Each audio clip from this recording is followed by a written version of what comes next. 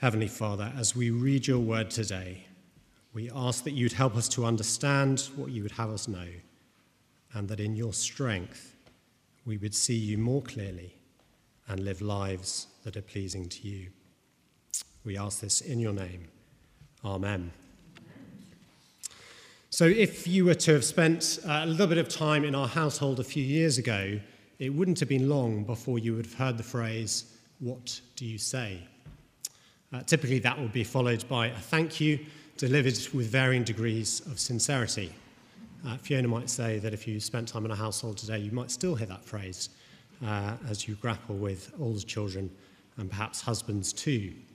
Perhaps this is an example of the gratitude gap that American psychologists have described. They say that about 90% of us, most of us, feel gratitude for things, but only about half of us ever express that gratitude. For those of you that think this is just down to good manners and honed through years of careful parenting, scientists would have us believe that, in fact, whether we're thankful or not is something to do with our genetic makeup. They've shown that certain genes, depending on which version you have, make us more likely or less likely to express our gratitude. Well, whether we find it easy or difficult to say thank you or not, I guess depends on all sorts of factors. But ultimately, our thankfulness is a response to when our needs are met by someone else. And I guess we all have that experience of knowing that the greater our need and the greater the cost to the person that meets that need, the more thankful we will be. And whilst we could use a number of words to describe the theme of our psalm today, I'm going to settle on thanksgiving. Not because I'm particularly clever, because that's what the psalmist tells us this psalm is for. Look down, Psalm 100, a psalm for giving grateful praise. Other translations translate this as a psalm for giving thanks or thanks offerings. And my hope is that as we look at this passage today, as we hear the psalmist call to be thankful, we will consider the original readers, the people of Israel, their needs, and the reason the psalmist gives them to be thankful.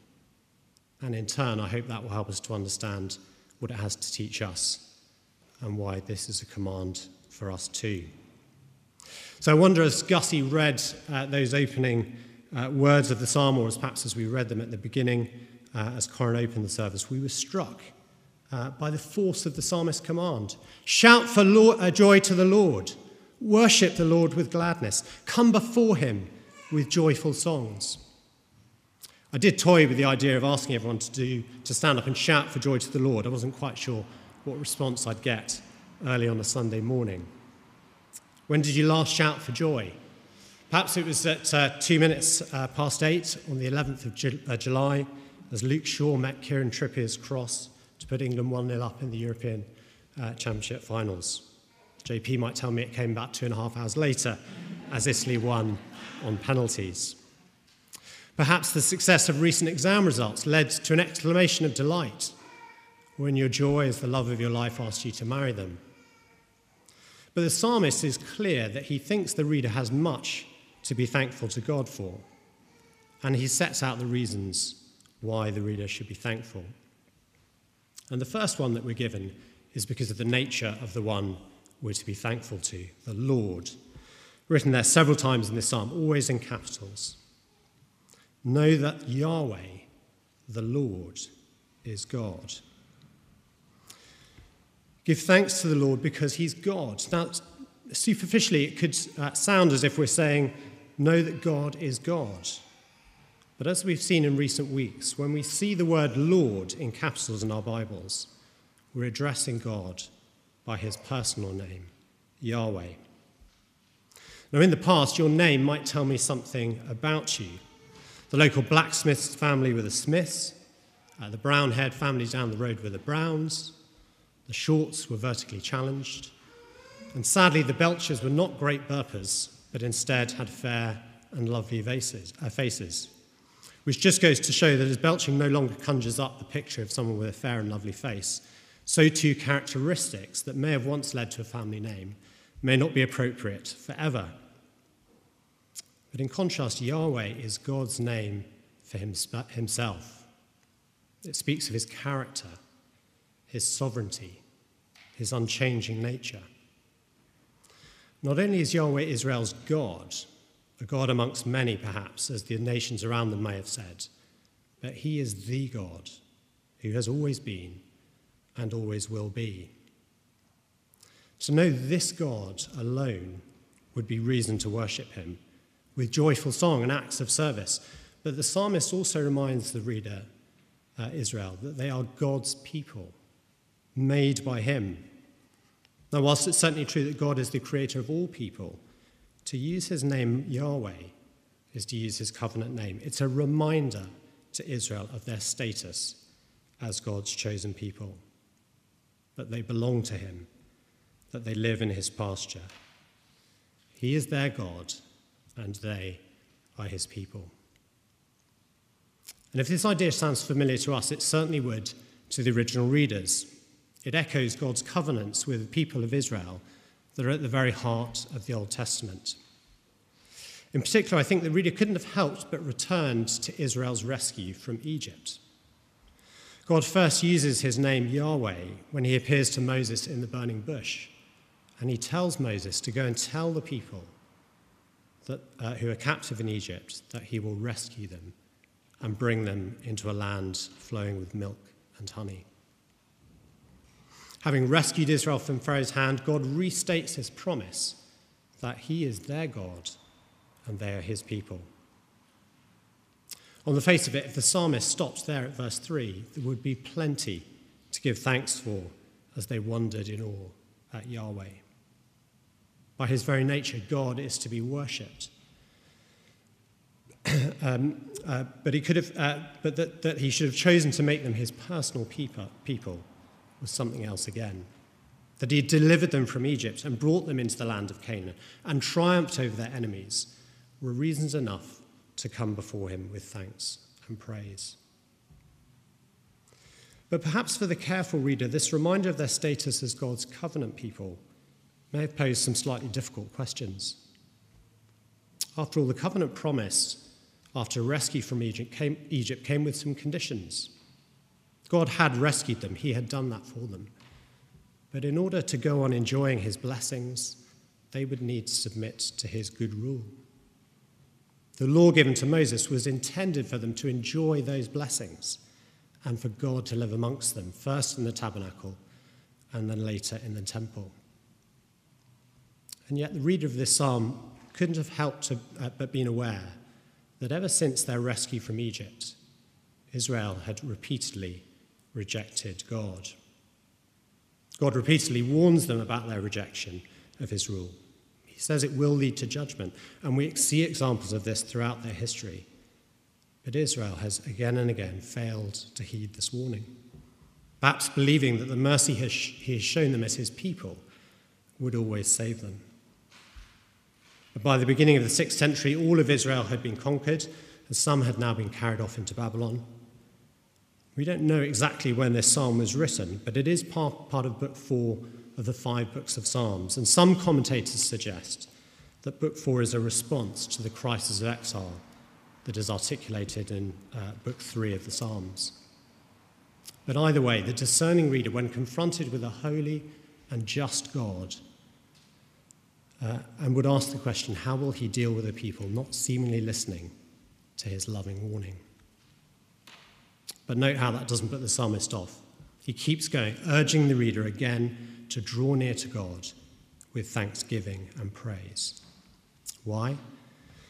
For Yahweh the Lord is good. There in verse 5, for the Lord is good and his love endures forever. This second truth is essential for the reader to hear. In the 17th century, in his book Leviathan, Thomas Hobbes sets out his idea of the social contract. That is to say, as citizens, we willingly give up some of our freedom to authority in exchange for security and protection. And I guess on one level, all of us buy into this idea to some degree or another. But fundamental to the contract is that the authorities deliver what they have promised, that they're good and that they want the best for us, Otherwise, we've just given up our freedom for nothing. It's perhaps no surprise that in modern politics we've opted for democratic rule, so that if we don't like those that we put in authority over us, we get the chance every 4 or 5 years to change them. But the psalmist tells the reader that not only is Yahweh God, but he is good. He's good, and his love endures forever, his faithfulness to all generations. As we've touched on already, Israel's history is a continuous cycle of rejecting God's rule, facing his judgment, repenting, and then receiving mercy and blessing. Again and again, Israel has the opportunity to start afresh and submit to Yahweh's rule once again. But again and again, they fail to live in obedience to him. It's easy perhaps for us to look back and throw our hands up in despair at Israel's repeated failures. But this is the human story. It's our story. It's the story from the beginning of time. In the Garden of Eden, Adam and Eve have everything they could want. And yet the lie of the serpent is that perhaps God is not really good. Perhaps he's holding something back. And is not the same true for us also?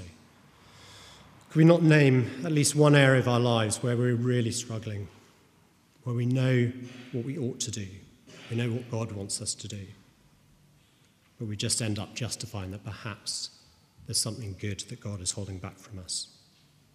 That's the reason why we give in to temptation. We soon realize the foolishness of our decisions, and yet despite our best efforts, we seem to repeat the same cycle again and again. And even when I do seem to make progress in one area, another area of disobedience in my life just seems to crop up as quickly as the other one disappears. The more we look at who God is and see him as holy and just, wonderful as that is, as reason as that is to give thanks to God, we can't help but see more clearly who we are.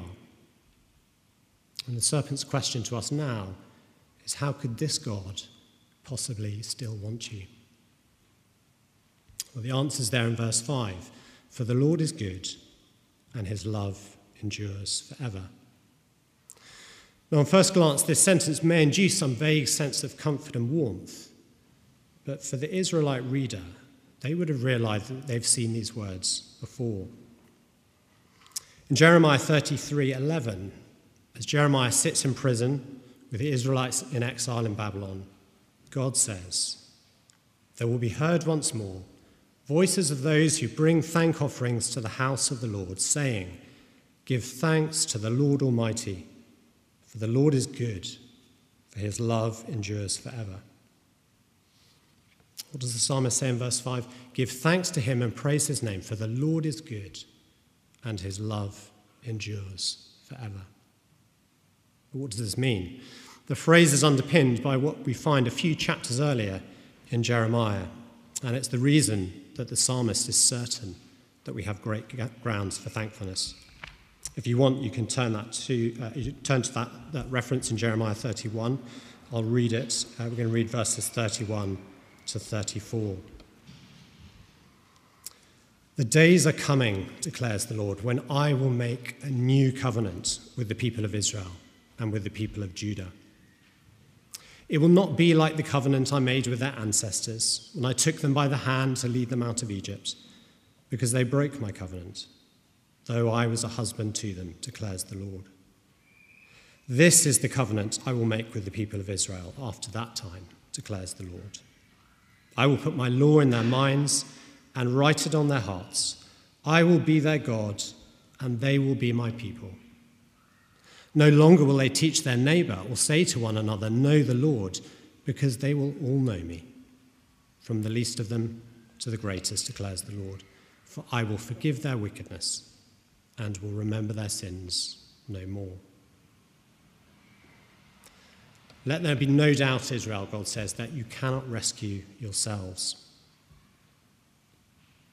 God could have forsaken Israel. He had led her out of Egypt. He'd made a covenant with her, only for her to break it. After all God had done for them, after being a husband to her, they continually ran after other gods pale imitations of Yahweh, and they did it again and again and again. What would you do in God's position? Well, Yahweh, God, takes her back, and this time he makes a new covenant, a promise that will not depend on them. Instead, he will do for them what they could never do. He will change what they couldn't change. He will change their hearts and their minds, and they will know him. No wonder the psalmist calls us to be thankful and calls us to shout with joy and worship to Yahweh. As Israel looked at God in all his perfection, having felt him again and again, and they grasped that he was good and what he had done for them, despite their inability to respond, how could they not fail but worship? The Israelites would see at least some change in their circumstances. The exile would end, they would return to Israel, the temple was rebuilt, and presumably they would have sung this psalm as they went up to the temple to give their thank offerings. As they approached Jerusalem and they saw that mighty temple, they would have passed through the gates, passed into the outer court, onwards into the inner court. No doubt there would have been a great sense of occasion, and that physical reality of drawing closer to God would have helped them offer the praise and thanksgiving the psalmist asked for. But of course, the inner court was as far as the average Israelite could go. If you're a priest, you might be able to go a little bit further, edging towards the Holy of Holies. But that lay beyond the curtain, where only one man, the high priest, could enter, and even then just once a year. It doesn't quite feel like the promise of Jeremiah 33:34, that all will know that the Lord, that know him personally. That reality hasn't quite come. And yet they shouted for joy and entered with thanksgiving and praised and worshipped their good and faithful God. So then, how much more for us as we worship and praise God, looking back at this psalm in light of the establishment of the new covenant? We spent most of our time considering that the original readers of this psalm were Israelites, living in light of the promises that God had made to their fathers of old. But perhaps you noticed that we skipped past that important little phrase in Psalm 100, in the first verse. Shout for joy to God, all the earth.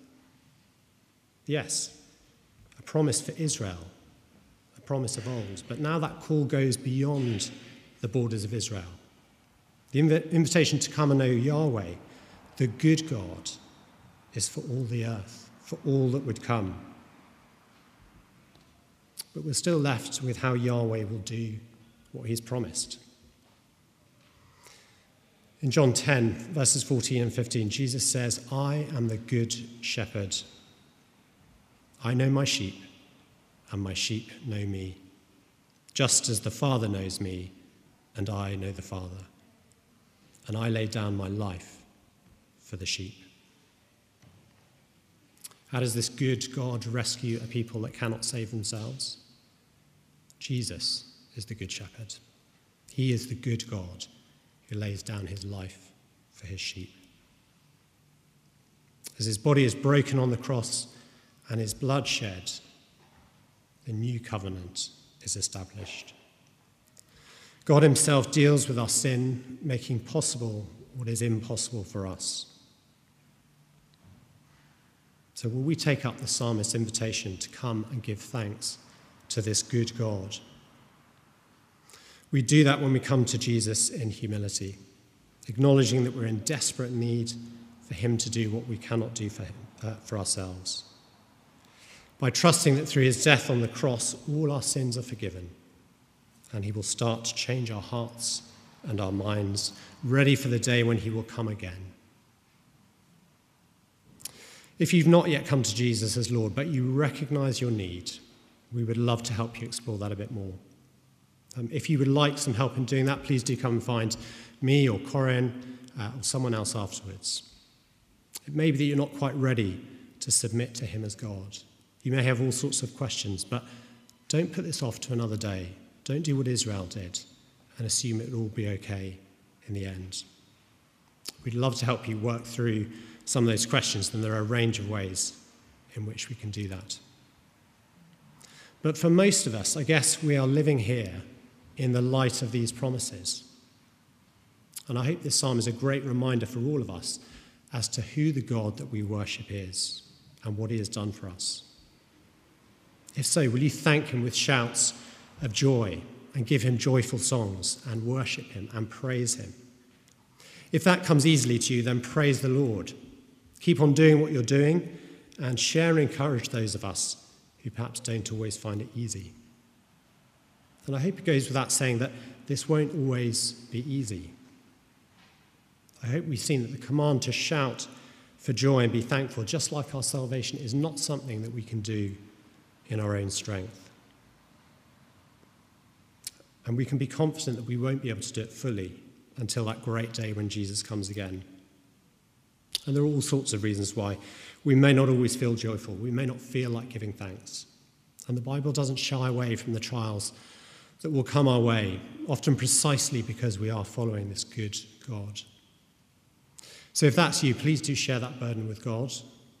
Be assured of his love for you and his desire that you experience the joy of knowing him. Perhaps if you can, share it with someone else. We are his people. We're a family. We're here to care for one another. But I'm also conscious that maybe there are some like me who what they really need to be reminded of today and every day is the extent of our need and the cost that God bore to meet that need for us. In North London, we're a long way from physical exile.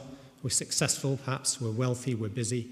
We have so many interests competing for our attention.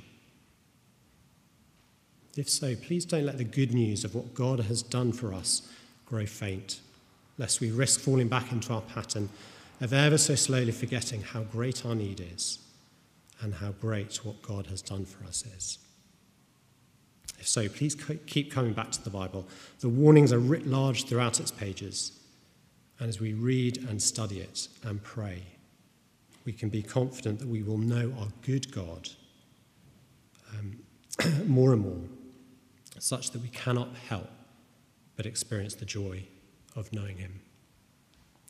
Let's pray.